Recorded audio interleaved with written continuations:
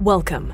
You're listening to the Malcontent News Russia-Ukraine War podcast, the show that cuts through the fog of war and updates you about the ongoing conflict in Ukraine. With your host, Linnea Hubbard. Don't forget to like, comment, and subscribe on Apple Podcasts, Spotify, and Google Podcasts. I'm Linnea Hubbard, and today is Wednesday, October 12th, 2022, and the end of week 33 of the Russia-Ukraine war. It's been 3,149 days since Russia occupied Crimea on February 27, 2014, and 230 days since the large-scale invasion of Ukraine began. Today's podcast looks at what happened yesterday in the Russia-Ukraine war. The Malcontent News Russia-Ukraine War Update is compiled by our team from around the world. Today's report includes information from direct contacts in Ukraine and their proxies, Russian Ministry of Defense reports, the General Staff of the Armed Forces of Ukraine reports, Operational Command South of Ukraine, open source intelligence, our in-house team of analysts and geolocation experts, and pro-Ukrainian and pro-Russian mill bloggers and social media accounts with a track record of trying to be accurate. We have one mission: to report the truth, because the truth matters.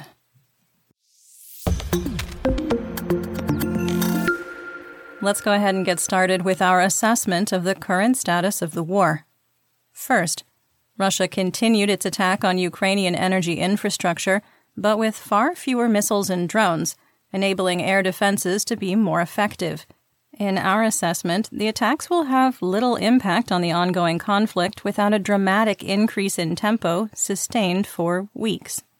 Second, we maintain that Russian terror attacks on civilians and civilian infrastructure will continue. Third, we maintain our assessment that Russia is incapable of responding simultaneously to 3 counteroffensives in Luhansk, Kharkiv, and Kherson.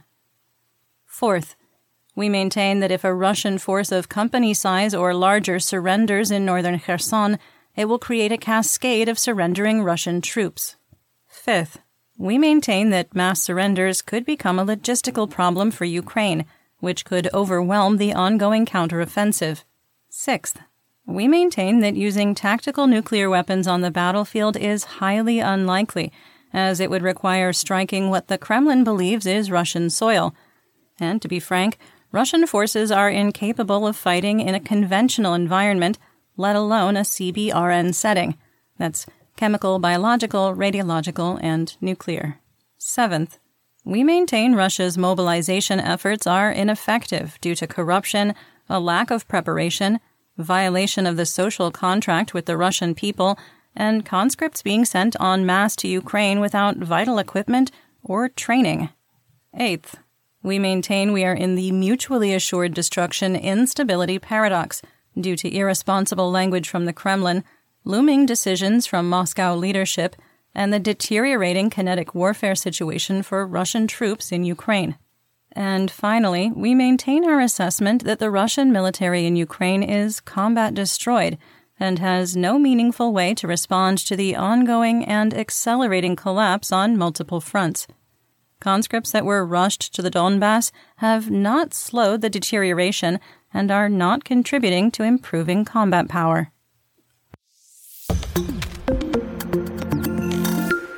Let's go ahead and get some regional updates, starting, of course, with the Kherson counteroffensive and Mykolaiv. The General Staff of the Armed Forces of Ukraine, or GSAFU, has repeatedly reported that Russian troops have shelled Pravdine for a week. There is not enough information to support that control has tipped over to Ukraine, but based on the reports, we have adjusted the line of conflict on the map and reduced the gray area around the settlement. Operational Command South, or OCS, reported a Russian platoon supported by a single tank attempted to advance on Ishenka and was unsuccessful. Based on this information, we've moved the line of conflict and coded the settlement as liberated. We also moved the line of conflict to the northern edge of Pyatikhatki based on Ukrainian reports. The Russian Ministry of Defense and pro-Russian sources reported fighting in the same area. NASA fire information for resource management systems, or FIRMS, showed significant thermal anomalies between Borozensk and Piatychatki, which further reinforces that there was significant fighting in this region. Some quick assessment here. Beyond trying to prevent Russian forces from establishing a strong line of defense, Ukraine is likely attempting to sever the fragile Russian ground line of communication. It's called a GLOC, it's a supply line, that runs northwest from Milova. Ukrainian aviation carried out 9 airstrikes using helicopters, and ground units executed over 300 fire missions. A Russian command post in Sukhanova and an ammo depot near Dudchany were destroyed. NASA FIRMS showed a thermal anomaly to the west of the settlement. Russian combat engineers re-established the pontoon bridge crossing at Dadiivka over the Inhulets River, with a second, smaller one built parallel to the heavily damaged highway bridge. Okay, quick sidebar here. Yeah, I don't think either pontoon bridge will last very long. In fact, there is a 70% chance, which is a totally made-up number, that both pontoon bridges will have been struck by HIMARS by the time you hear this episode. Speaking of HIMARS, a HIMARS strike destroyed the dormitory of the medical college in Bereslav, which was used as a barracks by Russian forces. There were social media reports of thermite munitions being used northwest of Chornobaivka. The known line of conflict is 17 kilometers away, raising questions about why the incendiary rounds are being used so close to the airport. New photos suggested the Antonovsky Bridge in Kherson suffered additional damage from the strike on October 10th. One of the support pillars apparently sustained damage, further compromising what little structural integrity is left. The Ukrainian Air Force reported 9 Iranian-sourced Shahed-136 kamikaze drones were shot down near Mykolaiv during the overnight hours. Residents reported explosions just after midnight local time on October 12th, but there were no reports of any damage. Let's move on to Dnipropetrovsk and northern Zaporizhzhia. The status of the Zaporizhzhia Nuclear Power Plant, or ZNPP, was unchanged. International Atomic Energy Agency, or IAEA, Director General Rafael Grossi met with Russian President Vladimir Putin in St. Petersburg, Russia, to discuss creating a demilitarized zone around the ZNPP. According to Director Grossi, quote, "The situation in the region around the Zaporizhzhia nuclear power plant and elsewhere has become increasingly dangerous, precarious, and challenging, with frequent military attacks that can also threaten nuclear safety and security. Now more than ever, during these extremely difficult times, a protection zone must be established around the ZNPP." End quote.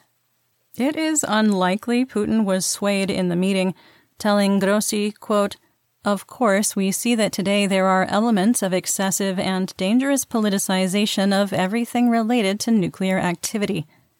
We are very much counting on the fact that with your efforts, we will be able to reduce the rhetoric in this regard and to bring this sphere of our activity and cooperation back to normal."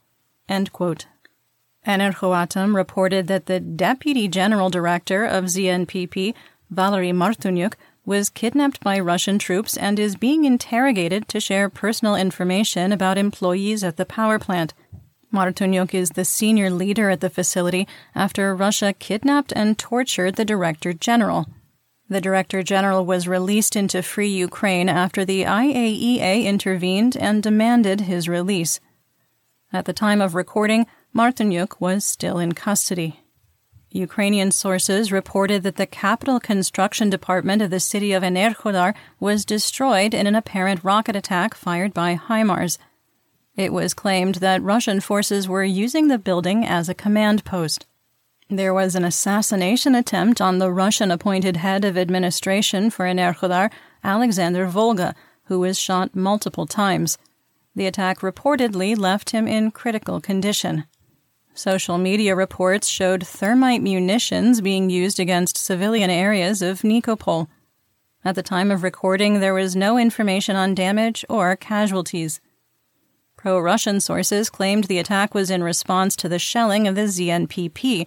However, neither Director General Grossi nor President Putin mentioned attacks on the plant today, and the Russian Ministry of Defense did not report shelling at the facility either. Russia launched fresh missile attacks on energy infrastructure, striking electrical infrastructure in Pavlorad and Kamyansk. The new attacks knocked out power to many homes, and rolling blackouts were implemented to maintain electrical service for trains, hospitals, and other critical civilian infrastructure. Engineers were already working on repairing the system at the time of recording. Now to the Donbas region, starting with southern Zaporizhzhia.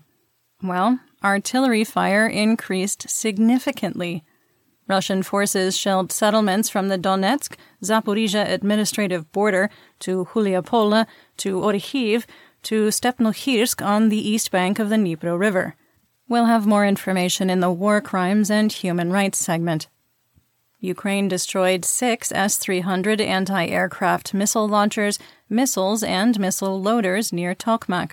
Ukraine has been doing suppress and destroy enemy air defense activity around Tokmak for weeks. It's believed these launchers were responsible for the ground attacks on Zaporizhzhia. It did not appear, however, that the right launchers were hit, with Zaporizhzhia Oblast Administrative and Military Governor Oleksandr Staruk reporting that the city of Zaporizhzhia was hit by missiles overnight. Explosions were reported at the airport in Russian-occupied Melitopol, according to the exiled mayor Ivan Fedorov. Fedorov also reported a car bombing during the overnight hours, but did not share information on who the target was. Russian mill bloggers continue to report that Ukraine is preparing a large counteroffensive and building up troops in the Orikhiv region. In southwest Donetsk, the Donetsk People's Republic, that's the DNR, militia public relations channel, did not report any major combat today. They claimed that their forces destroyed 1 M777 artillery piece, 2 tanks, and 8 units of, quote, armor and special equipment, end quote, across the Donetsk Oblast.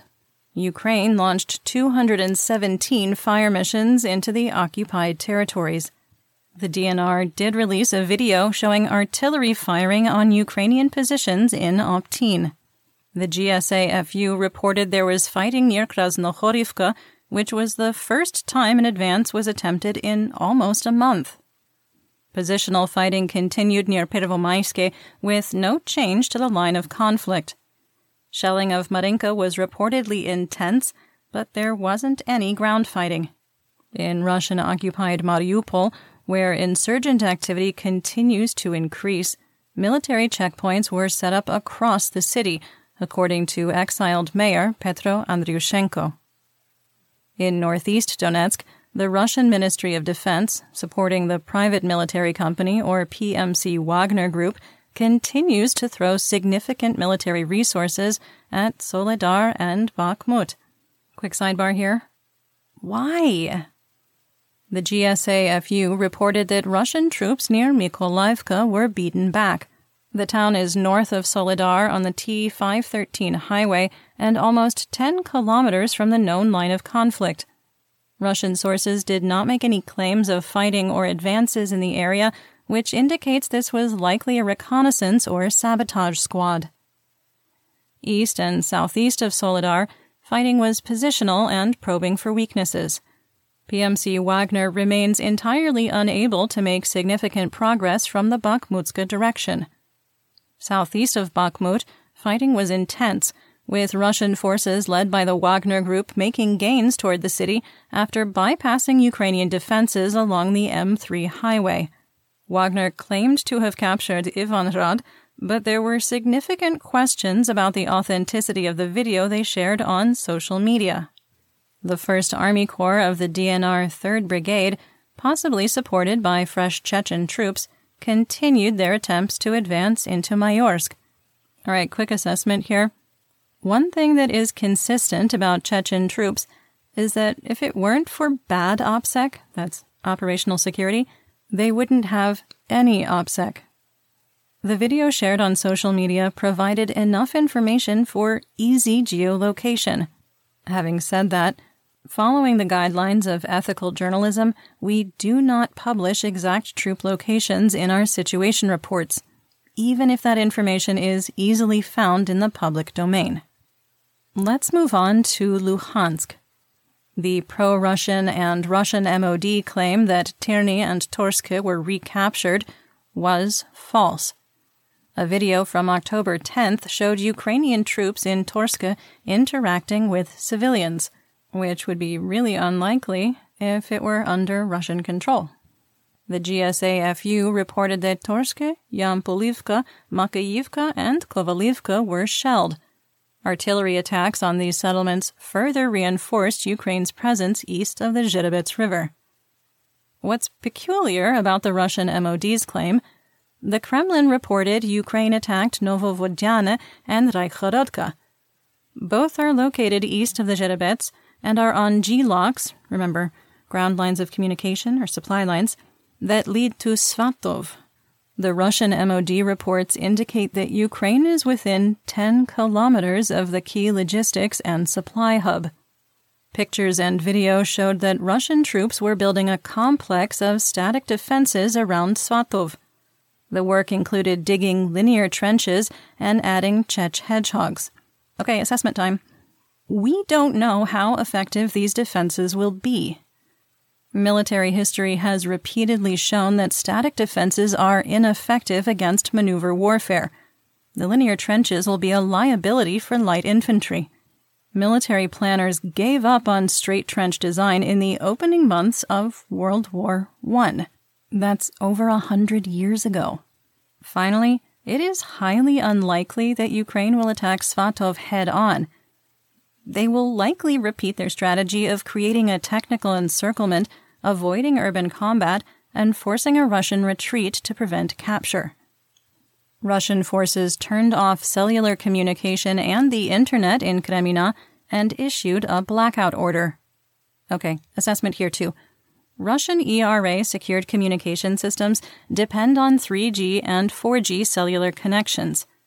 Russian forces have repeatedly made the mistake of disabling cell service to enforce operational security, forcing troops to then use unsecured radios. Serhiy Haidai, Luhansk Oblast administrative and military governor, reported that hospitals are overwhelmed with wounded Russian soldiers in the occupied territories. Leaders of the so-called Luhansk People's Republic, or LNR, made a request to the Kremlin for additional physicians and medical personnel from the central and eastern military districts of Russia. Haidai also reported a Russian Su-25 ground attack aircraft was shot down. You're listening to the Malcontent News Russia-Ukraine War Podcast. Our team of journalists, researchers, and analysts is funded by readers, listeners, and viewers just like you. To support independent journalism, please consider becoming a patron. You can find us on patreon.com/malcontentnews. In the Kharkiv region, pro-Russian sources claimed that Ukrainian troops were attempting to liberate Persotravneve and Orlyansk. We can't confirm the veracity of the report, but Ukrainian and Russian sources reported fighting east of Kupiansk in various locations.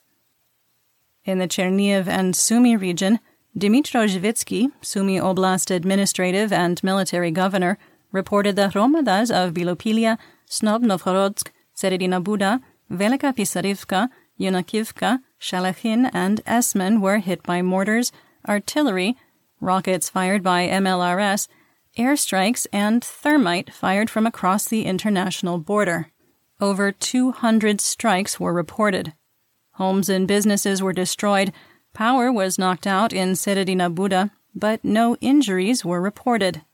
The GSAFU reported the villages of Senkivka, Dimenovichi, and Yanzhulivka in Chernihiv were shelled by Russian forces firing from across the international border. In the Kyiv region, Russian missiles or Shahed-136 drones targeted the CHPP-6 thermal power plant and the hydroelectric dam north of Kyiv. Satellite images showed fires at both locations. In western and central Ukraine, Russia continued to target Ukrainian electrical infrastructure. Cruise missiles hit 2 electrical substations in Lviv, knocking out power over a wide area just hours after it had been restored from the attacks the day before. Maxim Kozitsky, Lviv Oblast administrative and military governor, said 4 substations had been repeatedly attacked in the last 48 hours, with 2 completely destroyed. In the Vinnytsia Oblast, the Ladezhin thermal power plant was attacked by Iranian-sourced Shahed-136 kamikaze drones. The plant has 6 turbine decks that generate 300 megawatts each.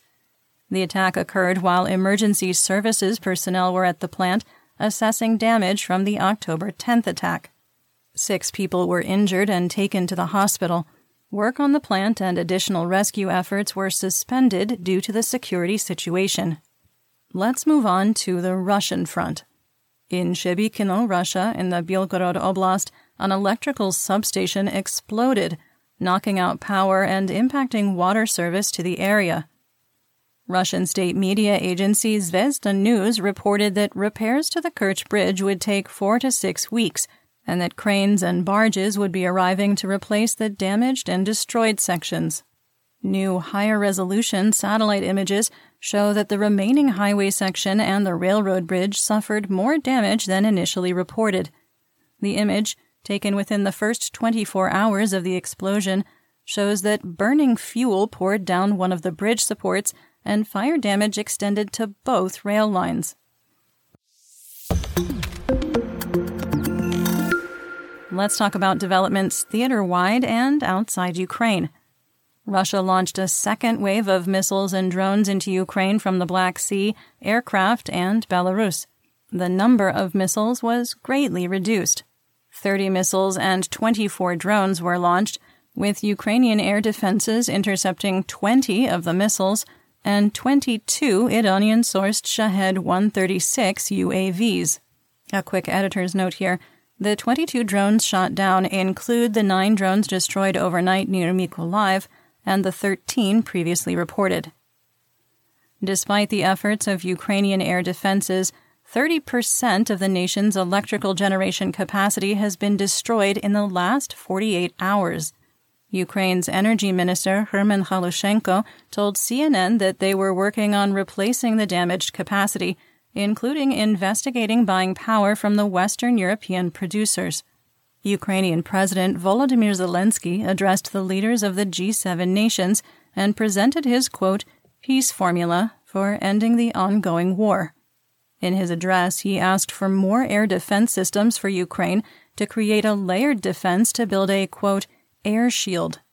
He thanked the United States and Germany for providing advanced anti-aircraft weapons and asked France and Italy to provide SAMP-T anti-missile systems.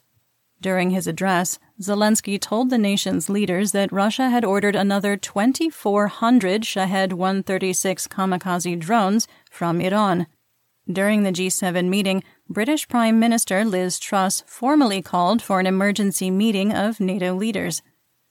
The Ukrainian Chief Intelligence Directorate reported that up to 40 Shahed-136 UAVs had been delivered to Belarus.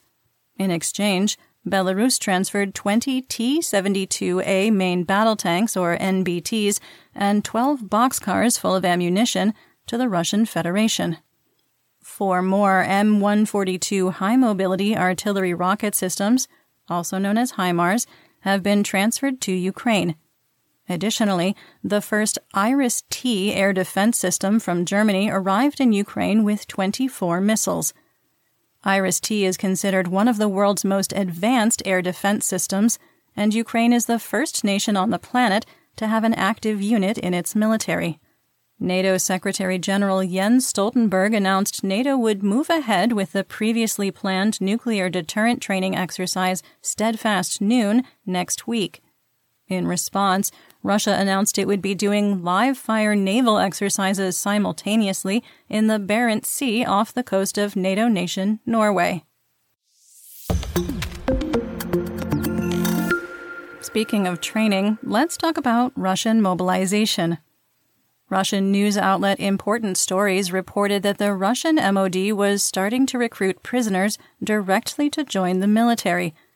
Prisoners in Penal Colony 3 in Ryazan and Penal Colony 4 in Stavropol Krai reported that representatives from the Defense Ministry were trying to enlist prisoners. Conscripts would be assigned to the Storm Battalion and offered the same clemency package that PMC Wagner provided, well, with less pay, and worse equipment and no training, and almost certainly expected to rush Ukrainian positions and minefields as cannon fodder. But hey, you get out of Russian prison and you get to see the world. What a great deal. No, I'm just kidding. It's a terrible deal. Don't do it. In another sign that Russia has exhausted most of its modern military hardware, Mobics are being equipped with Soviet-era R-159M radios that were last used in the 1980s. The radios have a range of about 12 kilometers and reportedly have been used to torture prisoners by removing the battery connections and attaching them to victims. Ukrainian intelligence reported that up to 100 Mobics currently in Luhansk who are finishing their training have refused to follow orders due to poor conditions, equipment, and lack of basic provisions. Like food. It's fine, food is overrated. It's all going according to plan. In our War Crimes and Human Rights segment, we discuss events that might be upsetting to hear about. There is minor graphic detail in today's report, and if you're sensitive to descriptions of human rights abuses, please feel free to skip ahead to the next segment. Timestamps are in the description. War crimes investigators are exhuming mass graves in Sviatohirsk and Liman and are making tragic discoveries. So far, 78 bodies have been recovered, with most showing signs of trauma or torture, including bullet wounds, broken skulls and ribs, and some with their hands tied. The youngest victim was a 1-year-old infant buried with their family.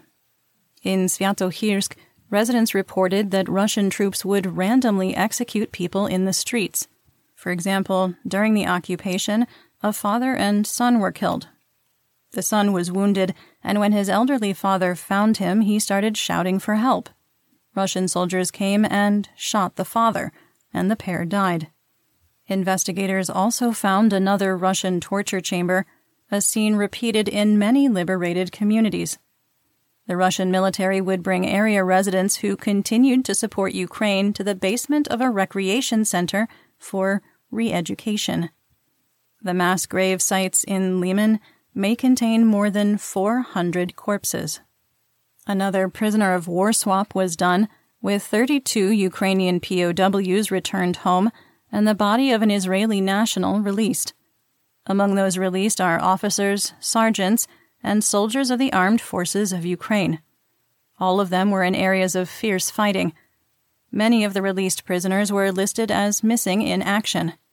The fallen Israeli citizen, Dmytro Fialka, had lived in Ukraine for the past 2 years and had married a woman in Lviv, where he lived and worked as a soccer coach. He volunteered to fight at the start of the war. Ukraine also secured the release of 37 children who had been illegally deported from the Kharkiv Oblast in August. The children had been taken from the village of Kabardinka, even though they all had parents. It was unclear how Ukraine secured the children's release or what, if anything, was given in exchange. Almost 3 months after the massacre at Olenivka prison, the bodies of 62 victims were released to Ukraine. The Ministry for Reintegration of the Temporarily Occupied Territories of Ukraine reported, quote, "The negotiations were extremely challenging, but thanks to the hard work of the entire team of the Commissioner for Missing Persons, Ole Kotenko, we were able to recover the bodies of our soldiers, including those from the long-suffering Olenivka." End quote. In geopolitical news, Belarusian opposition leader and legitimately elected president Svetlana Tsikhanouskaya suggested that Ukraine establish formal diplomatic relations with her government in exile, saying, quote, "The United Transitional Cabinet is ready to cooperate with Ukraine and establish diplomatic and political relations. We are ready to act together with Ukraine because without a free Ukraine, there can be no free Belarus and Europe." End quote. She said the opposition platform calls for Belarus to withdraw its support for the ongoing war in Ukraine, for all Russian soldiers to leave Belarusian soil, to hold those involved with Russia's attacks on Ukraine accountable, and build an alliance with Ukraine against Russian aggression. Russia's attempt to make the United Nations General Assembly vote to condemn the annexation of 4 Ukrainian oblasts a secret ballot was rejected. Russian Federation United Nations representative Vasily Nebenzia expressed his displeasure at the decision and wallowed in victimhood. Moldovan President Maia Sandu called for additional police powers to crack down on a fresh round of anti-government protests inflamed by agents in Transnistria, and likely the Russian FSB. Thousands of protesters, including some setting up tents outside Parliament, have been protesting against Sandu's Western outreach and rising energy prices, partly driven by Moscow. In economic news, Nissan announced the automaker was withdrawing completely from Russia. Russian Ministry of Industry and Trade said that the factory in St. Petersburg and office facilities were being nationalized. Nissan is taking a $680 million write-down as part of the withdrawal, stating that sanctions and the business environment made staying in Russia impossible. Nissan can buy back its assets within the next 6 years. Avtovaz will take over, providing parts, maintenance, and warranty services to existing Nissan vehicles in the Russian Federation. Natural gas prices in Europe have dropped 60% since the end of August, as worries over winter supplies faded away. Germany announced national reserves were at 94.1% of capacity and would reach 95% by the end of the week. Germany has enough natural gas stored to get through the winter season, even if the country became cut off from all available sources. The ruble was unchanged with an exchange rate of 64 for $1 US. Oil prices continued their downward trend, with WTI falling to $89 a barrel and Brent dropping to $94. United States RBOB wholesale gasoline on the spot market increased to $2.64 a gallon, or 70 cents a liter. Chicago SRW wheat futures also declined, trading at $8.94 a bushel for December 2022 delivery. And that's what we know. Join me again tomorrow for more updates. Until then, stay safe, everyone. You've been listening to the Malcontent News Russia-Ukraine War podcast. To help keep us independent, please consider providing financial support by becoming a patron. Want on-demand news in your hand? Download the Google News app and make Malcontent News one of your favorites to receive breaking news updates. Thank you for listening.